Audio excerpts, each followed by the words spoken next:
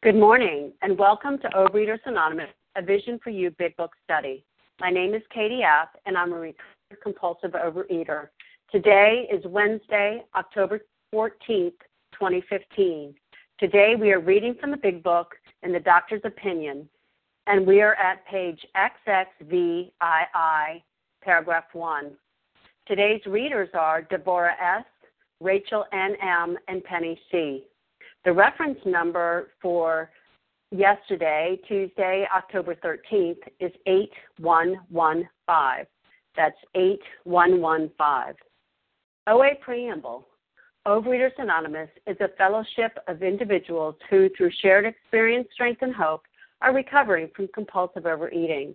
We welcome everyone who wants to stop eating compulsively. There are no dues or fees for members. We are self-supporting through our own contributions, neither soliciting nor accepting outside donations. OA is not affiliated with any public or private organization, political movement, ideology, or religious doctrine. We take no position on outside issues.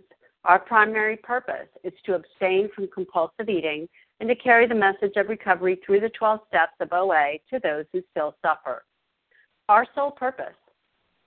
OA's fifth tradition states, each group has but one primary purpose, to carry its message to the compulsive overeater who still suffers. At a Vision for You Big Book study, our message is that people who suffer from compulsive overeating can recover through abstinence and the practice of the 12 steps and 12 traditions of Overeaters Anonymous. I will now ask Lois M. to read the 12 steps. Good morning, Katie. Good morning, everyone. Lois M. in Massachusetts recovers. Thank you, God. The 12 steps of Overeaters Anonymous. 1, we admitted we were powerless over food, that our lives had become unmanageable. 2, came to believe that a power greater than ourselves could restore us to sanity. 3, made a decision to turn our will and our lives over to the care of God as we understood Him. 4, made a searching and fearless moral inventory of ourselves. 5, admitted to God, to ourselves, and to another human being the exact nature of our wrongs. 6, were entirely ready to have God remove all of these defects of character. 7, humbly asked Him to remove our shortcomings. 8, made a list of all persons we had harmed and became willing to make amends to them all. 9, made direct amends except when to do so would injure them or others. 10, continued to take personal inventory and when we were wrong, promptly admitted it. 11, sought through prayer and meditation to improve our conscious contact with God as we understood Him, praying only for knowledge of His will for us and the power to carry that out. 12, having had a spiritual awakening as the result of these steps, we tried to carry message to compulsive overeaters and to practice these principles in all our affairs. Thank you, and I pass. Thank you, Lois. I will now ask Amy W. to read the 12 traditions. Good morning, Katie. Good morning, everyone. Amy W., recovered compulsive overeater in California. The 12 traditions of Overeaters Anonymous. 1, our common welfare should come first. Personal recovery depends upon OA unity.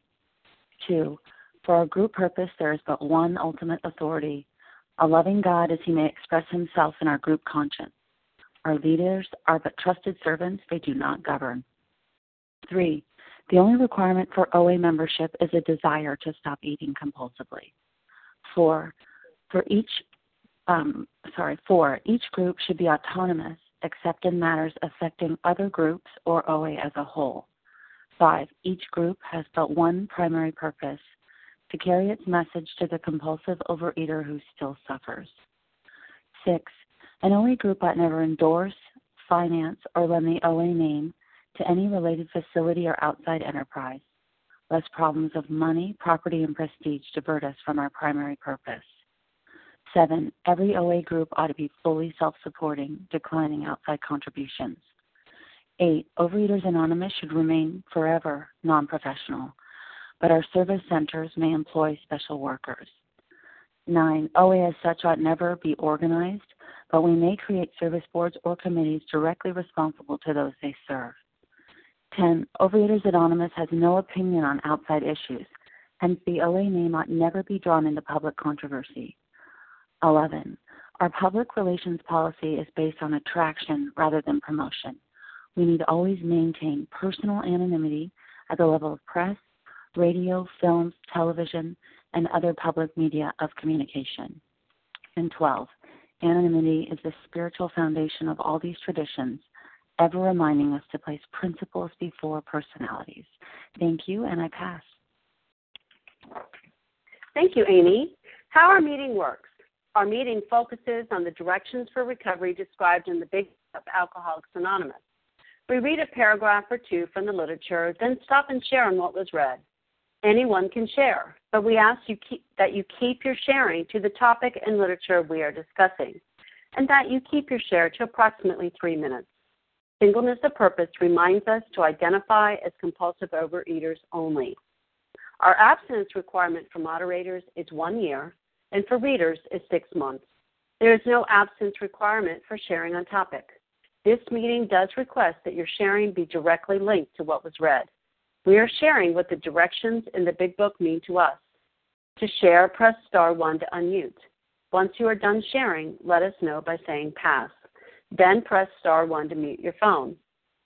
In order to have a quiet meeting, everyone's phone except the speaker should be muted.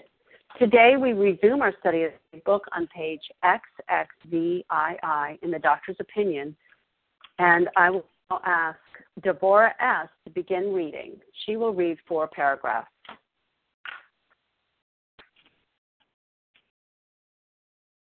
Deborah, please press *1 to unmute. Okay, here I am. Hi, good morning, everyone. This is Deborah S. from New Jersey, recovered compulsive overeater. Thank you, God. The doctor writes, the subject presented in this book seems to me to be of paramount importance to those afflicted with alcoholic addiction. I say this after many years' experience as medical director of one of the oldest hospitals in the country, treating alcoholic and drug addiction. There was therefore a sense of real satisfaction when I was asked to contribute a few words on a subject which is covered in such masterly detail in these pages. We doctors have realized for a long time that some form of moral psychology was of urgent importance to alcoholics, but its application presented difficulties beyond our conception. What with our ultra-modern standards, our scientific approach to everything, we are perhaps not well equipped to apply the powers of good that lie outside our synthetic knowledge. Okay, so what these paragraphs say to me was, first of all, Dr. Silkworth had a lot of experience. He worked with alcoholics. He worked in a hospital, and he liked alcoholics, and he thought, and he spent his time trying to help them, and he realized that, maybe I could glean something from these people who seemed so helpless and hopeless.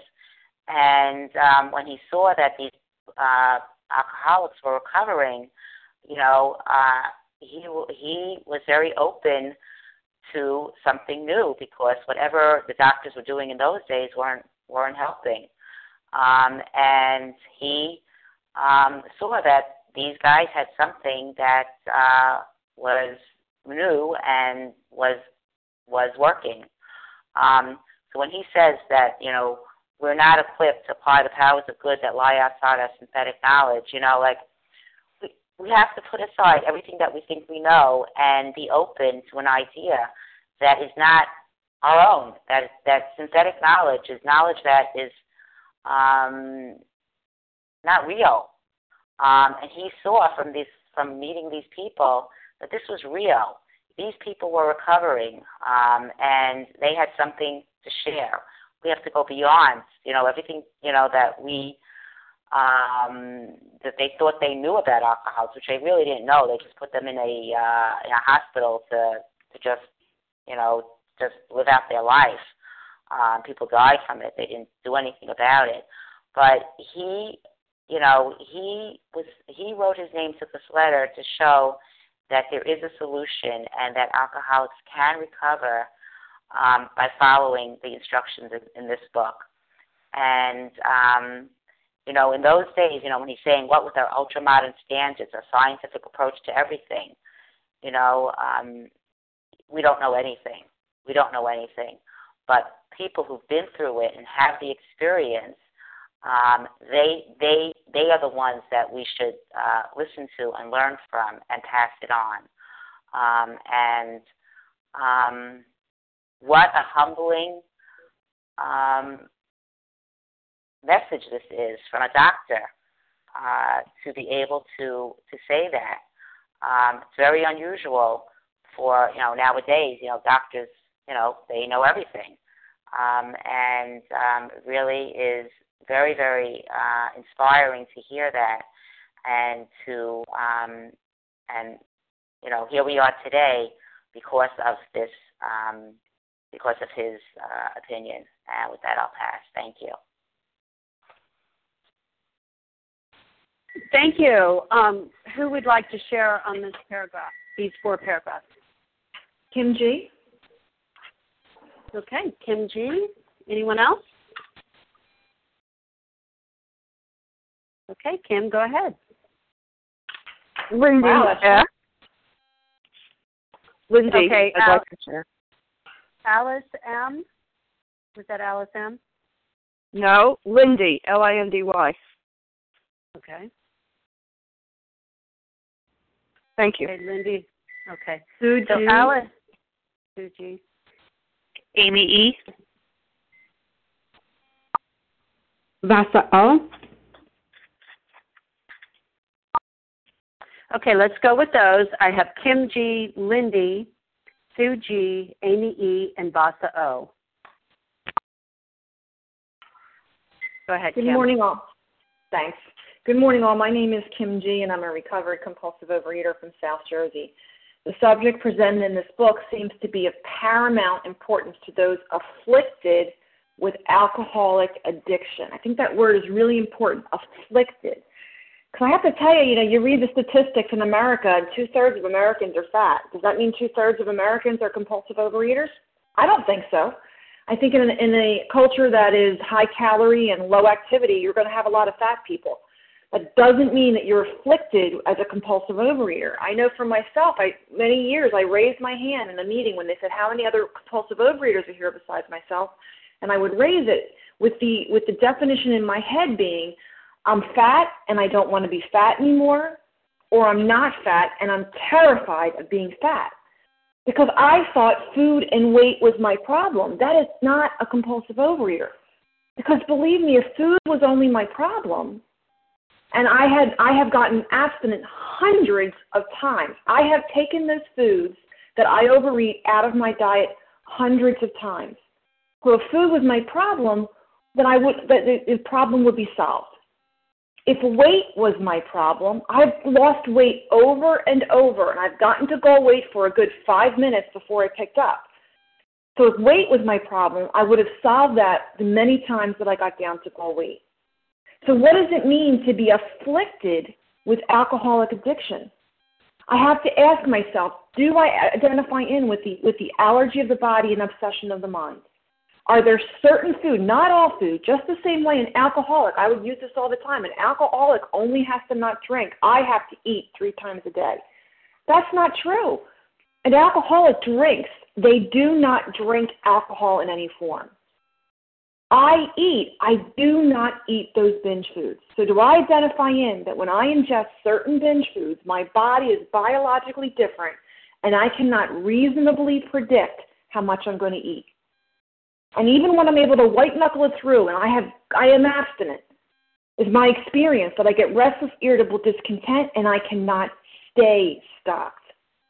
That is what it means to be afflicted with this addiction. If you only have the allergy, then maybe you can go to a rehab, be locked away, and be told don't eat, and you'll be okay. Maybe if you have the obsession, you can do some behavior modification, because once you pick up, you don't binge, so there's not an issue there. You have to ask yourself, do you have both? And one of my favorite AA speakers, Sandy B., he says what an alcoholic is in one sentence, and I'm going to end with this. I am an alcoholic if I cannot drink safely and I cannot be sober contently. I am a compulsive overeater because I cannot eat safely and be abstinent contently. And with that, I pass. Thank you so much, Kim. Lindy, you're up. Thank you. I hope you can hear me okay. So I just wanted to, great, thank you. I just wanted to comment on that line, synthetic knowledge. And recently I reread the doctor's opinion, and what struck me is that for me, synthetic knowledge is what my brain comes up with, or what my mind comes up with, and I contrast that with guidance and power from my higher power. If I make a sponsor or a food plan or my weight or therapy or, even the big book, My Higher Power, I'm not doing well. I'm not abstinent. I end up struggling. Even if I'm not having kind of an overt problem with my food, I am struggling with my emotions, and I'm struggling with my thinking. And when I rely on my higher power, all that gets a lot better. But synthetic is an interesting word because it's related to the word synthesis. And I think that it's important to have a synthesis of all we know and all the resources, but it's still, for me, not enough without higher power. That has to be my true reliance. Thank you very much for letting me share. I'll pass. Thank you, Lindy. Sue G., you're up. This is Sue G.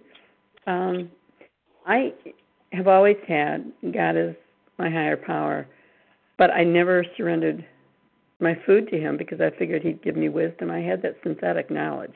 I learned about the big book, but I couldn't get to the application. I couldn't apply it because of all the knowledge I had. I couldn't apply it because I had preconceived notions. I couldn't apply it because I thought, well, I've got a higher power, and I should be able to do this. Surrendered for years, my life, my will, and my food to God, but I was not applying what I was even praying.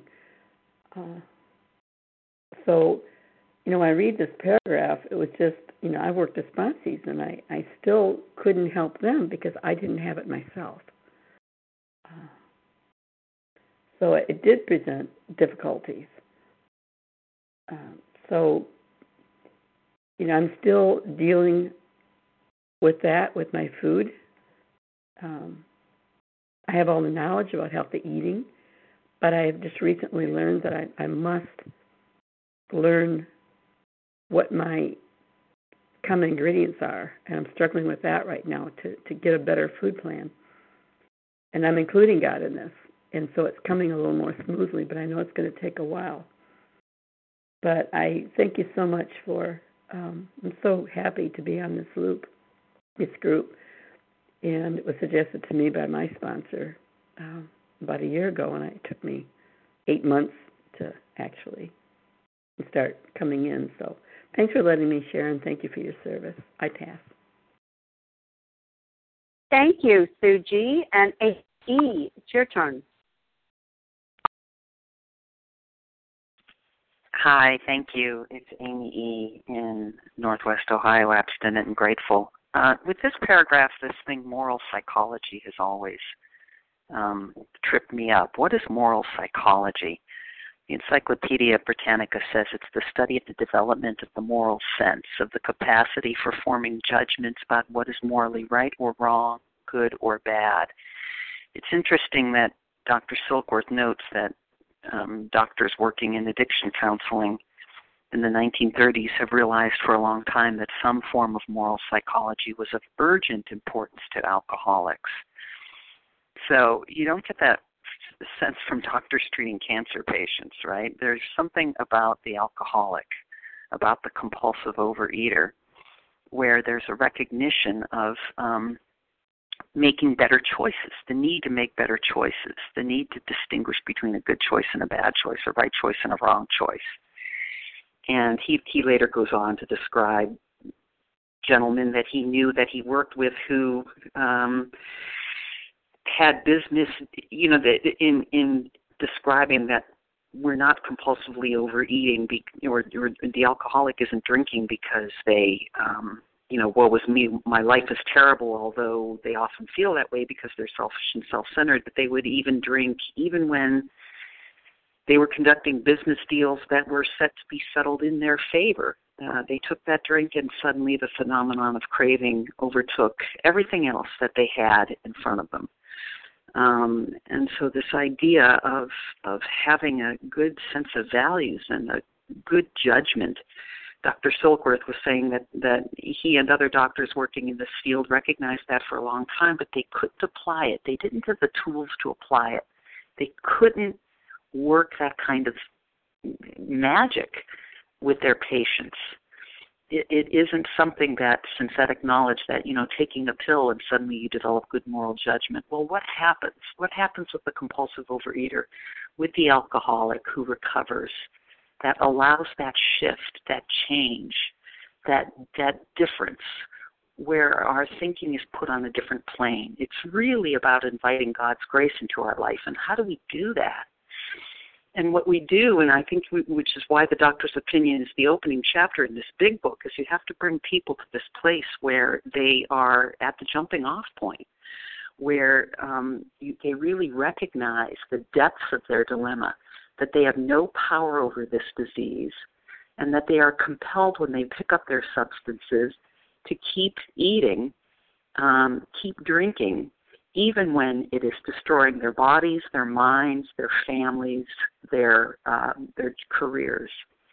And once you get to that jumping off point, that's what we mean when we talk about the gift of desperation. Thanks so much. I appreciate everybody's service. Thank you, Amy. Vasa O., you're up. Yes, good morning, everyone. Thank you, Katie, for your service. And I'm Vasa O., grateful recovered compulsive overeater, calling from Foxborough, Massachusetts. And yes, I was always interested in reading psychology books and always wondering how the brain worked, but it was never connected with the food addiction. And yes, like Dr. Will Silkwood, I did have doctors in my life that tried to help me put the food or showed me how to diet, but I could never put it down. Yes, I could put it down for a little bit, but I could never stop, doing certain things that caused the physical allergy in my body. And I thought I should be able to put the food down by myself, by my own willpower. I didn't believe that God would help me because I thought God was just too busy with bigger, more serious things out there than in the world than myself. And I could be a nutritionist today. I explored. I knew all about diets. I knew all about calories. I knew all about that stuff, but I could not put the sugary things down. I didn't know. I really did not know. I was very naive. I didn't know, it'll be 30 years, October 25th this month. I've been in 29 years in this program. And it is by the grace of God I'm abstinent. And it's not just about the abstinence. It's not just about the physical, it's the emotional and spiritual part of my program. I've been able to grow and heal over the years. So what I was just trying to say, I knew all about it, but I did not know I had a food addiction. I did not know it was an eating disorder. I didn't know I had the allergy that followed with a mental obsession once I put those toxic foods that my body was allergic to. I could never put it down, or if I did for a while, I'd say, oh, maybe I can handle one. And that one was never enough. It went from one to another, and I could not stop.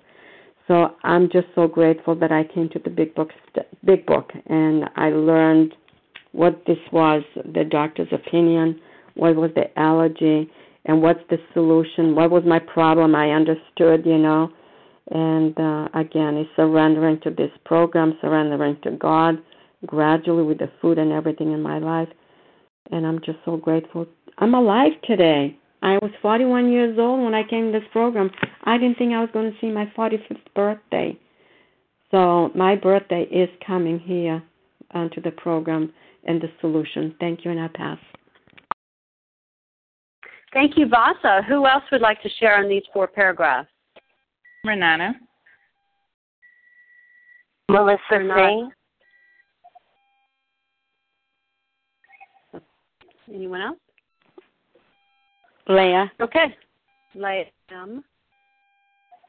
Okay, we have Renata, Melissa C., and then Leah M. Go ahead, please, Renata. Hi, Katie. Good morning. Thank you for your service. Good morning, everyone. This is Renata G., recovered compulsive overeater in New York. What with our ultra-modern standards, our scientific approach to everything, we are perhaps not well equipped to apply the powers of good that lie outside our synthetic knowledge.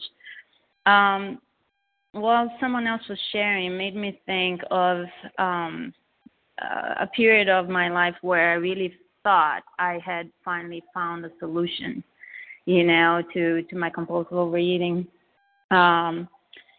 I went to a doctor, and she put me on this very, very, very strong medication, like this diet pills that really was a combination of a bunch of different chemicals. And what it did was it took away my desire to eat sweets, my desire to eat in general. I could not physically eat when I took those pills. I just couldn't. It was impossible.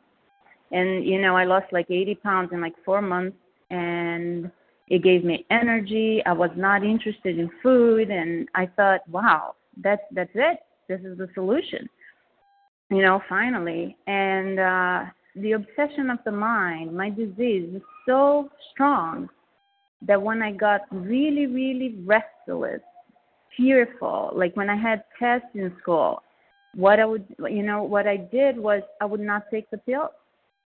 I would not take the pills because I needed to eat. I was crawling out of my skin. I was so uncomfortable. I needed to eat no matter what. And so my mind convinced me not to take the pills because if I took them, I could not binge. And that's what I did. And so, human power was not enough for me. Even when I found something that, took away the desire, the interest for food, my mind still convinced me to find a way to binge, because food was my solution. I could not cope with life without food. And so, I had to come to this program and work the 12 steps and find a spiritual solution. I had to be convinced that human power was not enough. And, that's the only thing that has worked for me so far, that has given me freedom from this disease. And I'm very, very grateful. With that, I pass. Thanks. Thank you, Renata. And Melissa C., you're up. Hi. Good morning, Katie. Good morning. This is Melissa C., a recovered compulsive overeater in New York. And, the synthetic knowledge and, I don't have the book in front of me, but I had read it, this morning before. So I was thinking about the scientific approach and synthetic knowledge, and all of that is man-made. And that appealed to me for so long. I loved anything that was research-based, this is proven. This is proven to work. And, that appealed to me when I still believed that my problem was just weight and food and nutrition. And that was the way I deceived myself for a very long time, thinking that Weight Watchers and every diet program that was proven was going to solve my problem. That decrease your caloric intake, increase your activity, lose weight. And that's when weight loss was what my goal was. So what's the problem? The problem is I can't live that way. I cannot eat in moderation. I can't take in less calories, no matter how much I know it. Knowing it has never been enough to keep me in action.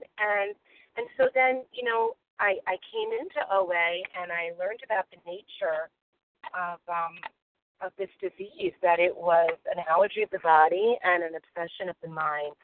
And that made sense to me, and yet still I struggled because the moral psychology, I was still relying on man-made notions, whether it was, no disrespect to psychology. I love psychology, but, more self-knowledge, understanding why I turned to food, why that became my coping mechanism, did nothing to keep me from returning to that same behavior over and over again. What was really needed was not a synthetic solution, not something man-made, but something, of my higher power. And that's when I, really began to experience recovery, when the solution became clear that it was something much greater than research, much greater than a man, that it had to be a higher power. And I'm just grateful to know that today and not to be relying on a man-made solution. Thank you. With that, I'll pass. Thank you. Leah M., your turn. Thanks so much, Katie. We're not well equipped to apply the powers of good that lie outside our synthetic knowledge. I mean, the alcoholic was just absolutely, cunning, baffling, and powerful to the medical profession.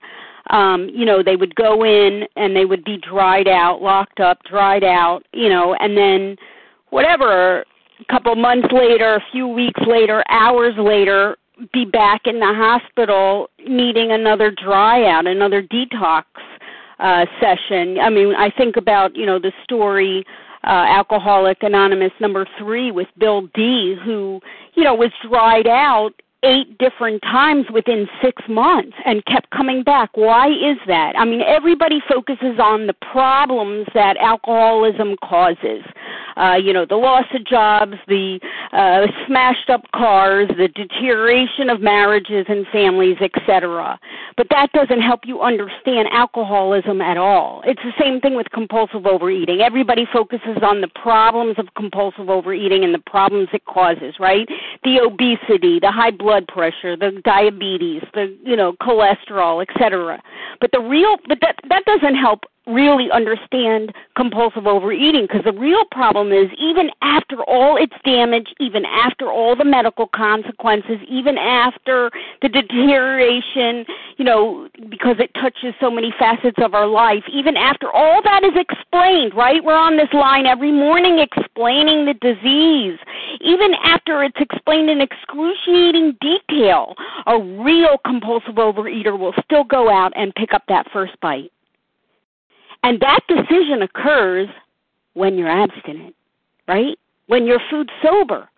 And that is the cunning, baffling, and, powerful nature of the illness, is a situation where you have no defense against the first bite. Sobriety is physical. Abstinence is a physical solution. We are suffering from an illness that only a spiritual experience will conquer.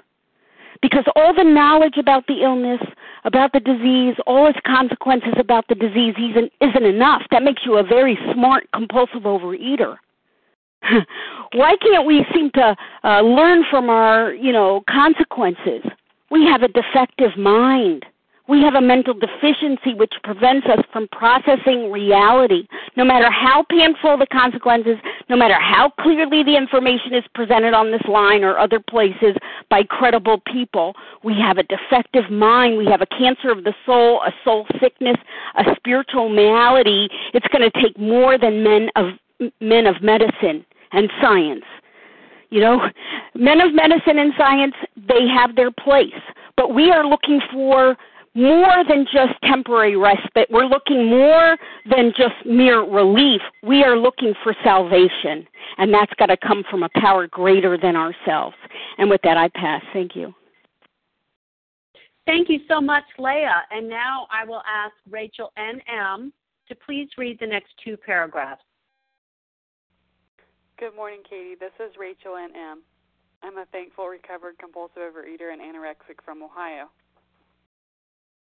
Many years ago, one of the leading contributors to this book came under our care in this hospital, and while here, he acquired some ideas which he put into practical application at once.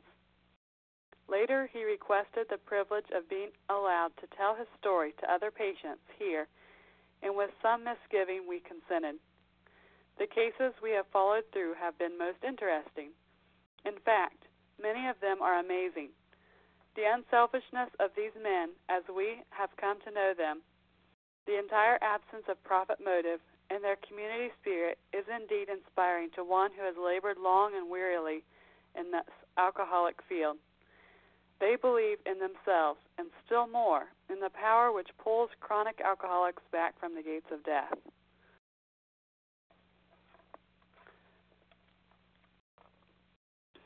Good morning, everyone.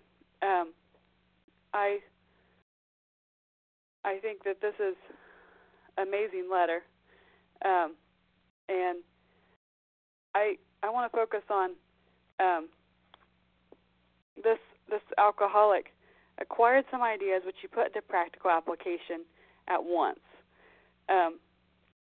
We know that we and alcoholics have an obsession of the mind and an allergy of the body.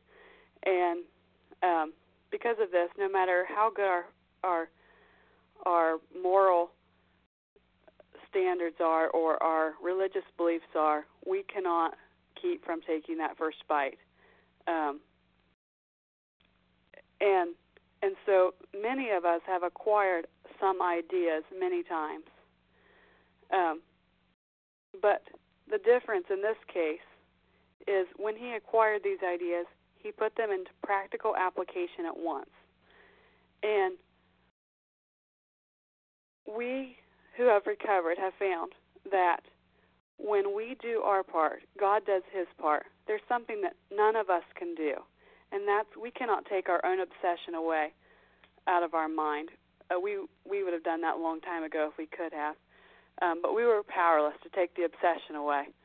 But we can lay down the food, and we can do a thorough inventory and give it away, and then continue to seek God and share what we've been given. And the amazing thing is that God does for us what we cannot do, and he takes away that obsession, and we no longer have to pick up that first bite. And I am very, very thankful that this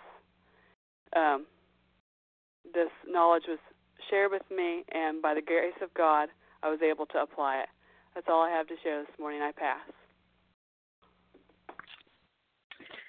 Thank you. And I'd like to share on this paragraph. And who would like to share after me? Kathy K. Norma M. Paula D.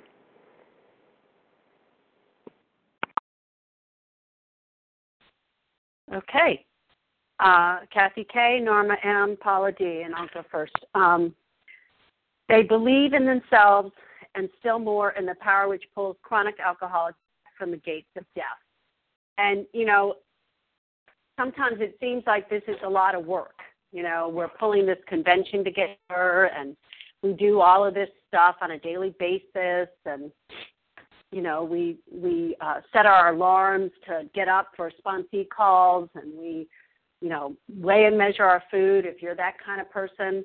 But the fact is, if I didn't do all that stuff, I would be dead, because that's where this disease was taking me. This disease was taking me to a place where I wanted to die. And I felt older at the age of 27 when I got an accident than I do today at 55. I felt like a walking dead person so much of the time, completely numb to the world around me. And today I've been given a new life that is just unbelievably productive and happy and meaningful and yet full of highs and lows that I don't have to pick up the food over. And it's a miracle, and I wish I could bottle it and sell it. But I can't, because it's between me and my higher power and between you and your higher power. But I can say that it is not all tied up into one thing besides a spiritual awakening. And, I'm so grateful that we can share this with others, because that is part of our process. That is part of what I have to do, because I have a mind that were I to go back and think, this is just too much stuff, I think, I'll take 6 months off. Well, whether I pick up the food tomorrow or next month, that mental twist will start creeping in there, because I would become restless, irritable, and discontent without continuing to do these steps and to work this program. And, I don't like to say, well, I ate because my parents got divorced, or I ate because my dad left and I hardly ever saw him, or I ate because this or that. Because reality is it got to the point where I ate over anything and over nothing. And so I could spend my time trying to figure out what the problem is outside of myself, but instead I know that it's an inside job. And I'm just so grateful that God did pull me back, and I am able to be a productive member of this program and the world at large. With that, I'll pass. And now, Kathy K., your turn. Thank you, Katie, for your service. This is Kathy K., recovered compulsive overeater from Boston. This paragraph that begins, later he requested the privilege of being allowed to tell his story to other patients. It reminds me, it brings into clear relief how important it is for me to work with others. When I think back on my first 10 years in OA, I was actually sponsoring people on their food plan, but I did not have a spiritual program that I could share with my sponsees, and it really limited what I was able to pass on to them.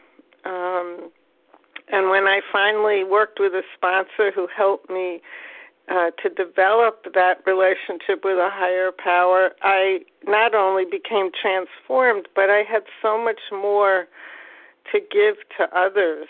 And what I know today is that act of giving to others and helping others learn the importance of having a relationship with a higher power who can help us stay abstinent one day at a time is so critical. It's just so critical. I find myself on some days, perhaps days when I hit a low, immediately thinking, perhaps I need to do more service. Perhaps I need to share what I have learned about this recovery process with others to just simply help me get back on my spiritual beam. So important. And with that, I pass. Thank you, Kathy. Norma M., you're up.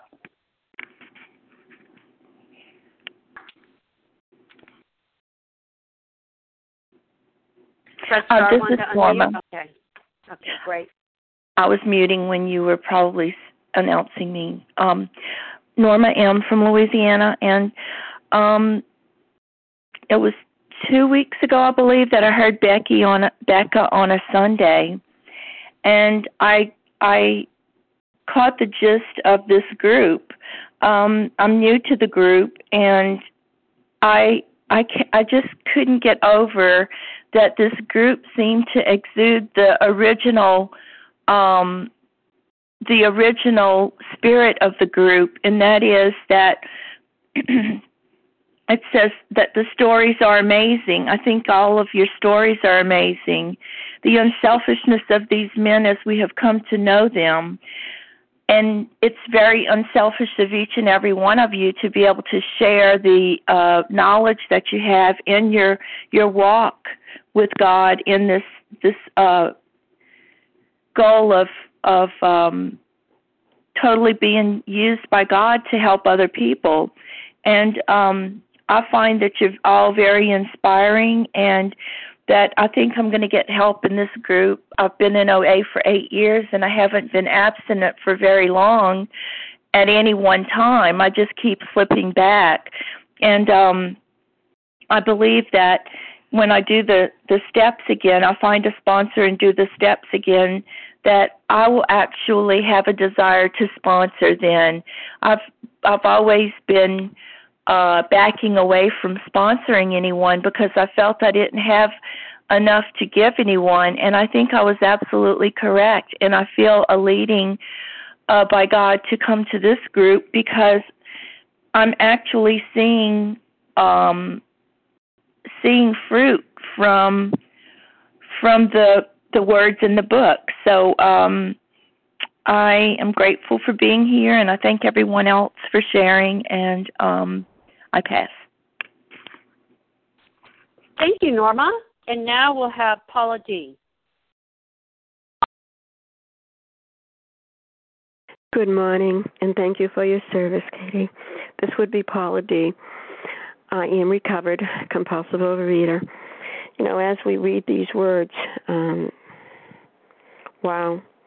But the word I'd like to camp out on seems so not to be put with an alcoholic, inspiring.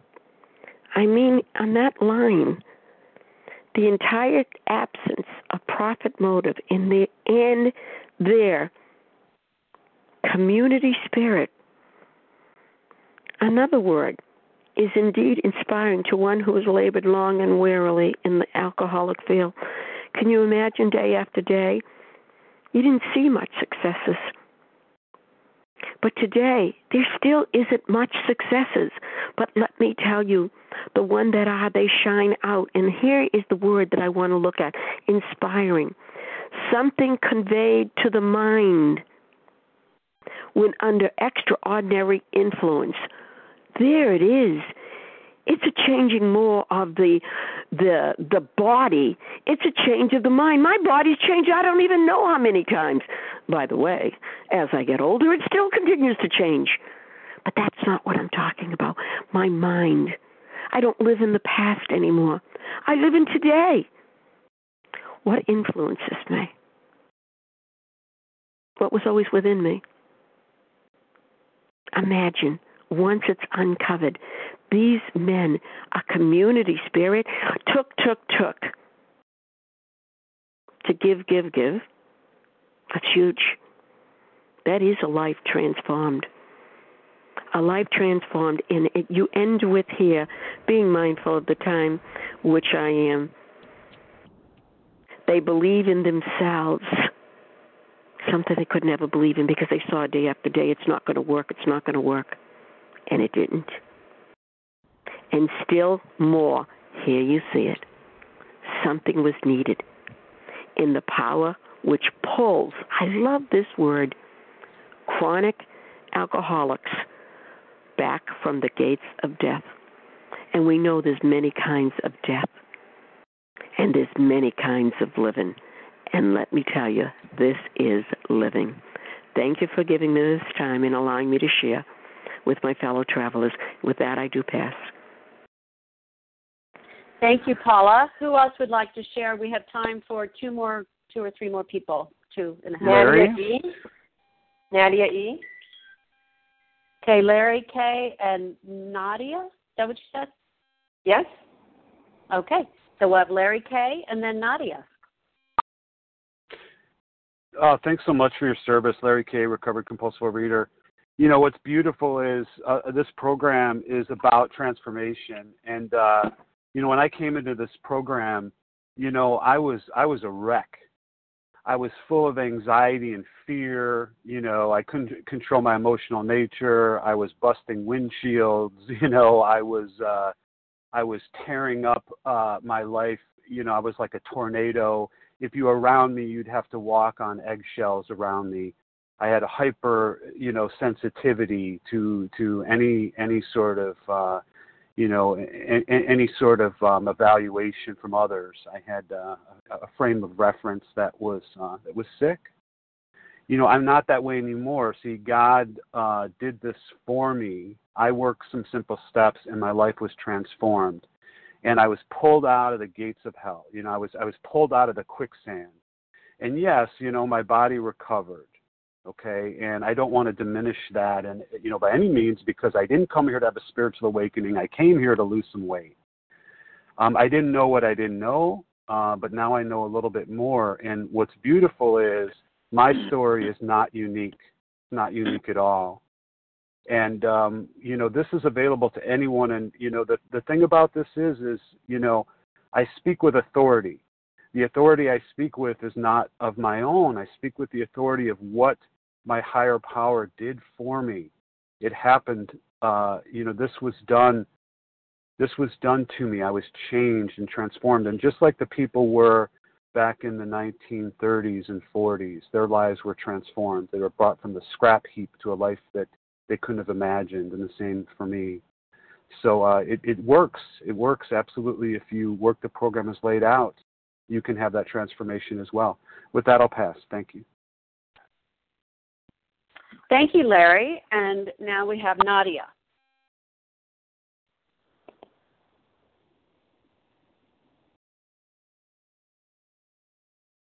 Nadia, press star 1 to unmute.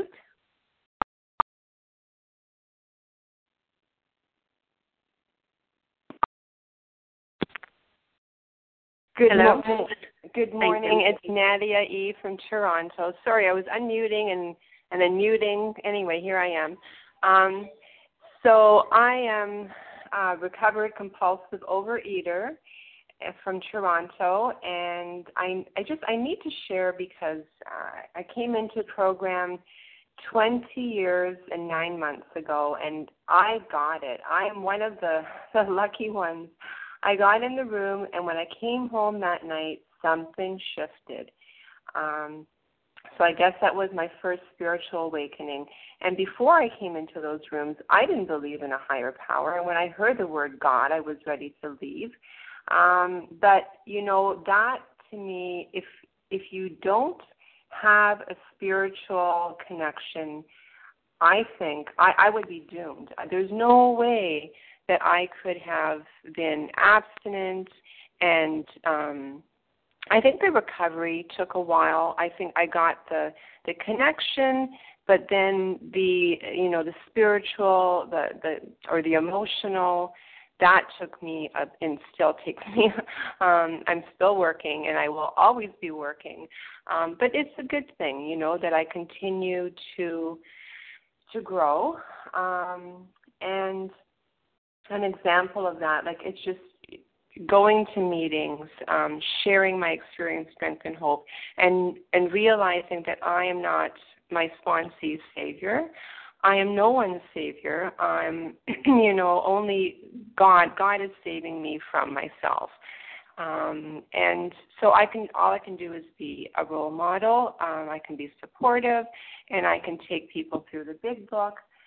Which I'm kind of, like, I don't feel competent, but, you know, that's ego. So I'm going to throw ego out the window and just share what I know, and that's all I can share. And I wanted to share that last night as an example, and the night before, feeling comfortable in my own skin, being present, being emotionally available for other people in my life. And it's incredible. I was at peace, and I recently gave up coffee, which I thought, because I reintroduced it, about 5 years ago. I had not had coffee for a long time. Came back, and it became my higher power. And I did not want to admit that to myself, to my higher power, to anyone. But slowly I did. So, and I'm sitting there in the restaurant, and people are having coffee, and it's like, it's not calling to me. I don't want it, but it's a peaceful thing. It's peacefully giving it up. And the same thing with character defects. Recognizing how I'm feeling, and then just saying, okay, God, here it is. I give it to you, and you change me. And with that, I pass. I'm so grateful. Thanks for being there, family. Bye for now. Thank you, and thank you to everyone who has shared. We will now close with the reading from the Big Book on page 164, followed by the Serenity Prayer. Will Penny C. please read a vision for you? Our book is meant to be suggestive only. Yes, good morning. I'm Penny C., recovered compulsive overeater in Massachusetts. Our book is meant to be suggestive only. We realize we know only a little. God will constantly disclose more to you and to us. Ask Him in your morning meditation what you can do each day for the man who is still sick. The answers will come if your own house is in order. But obviously, you cannot transmit something you haven't got.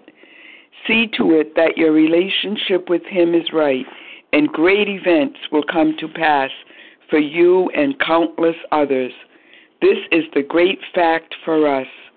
Abandon yourself to God as you understand God. Admit your faults to Him and to your fellows. Clear away the wreckage of your past. Give freely of what you find and join us. We shall be with you in the fellowship of the Spirit, and you will surely meet some of us as you trudge the road of happy destiny. May God bless you and keep you until then.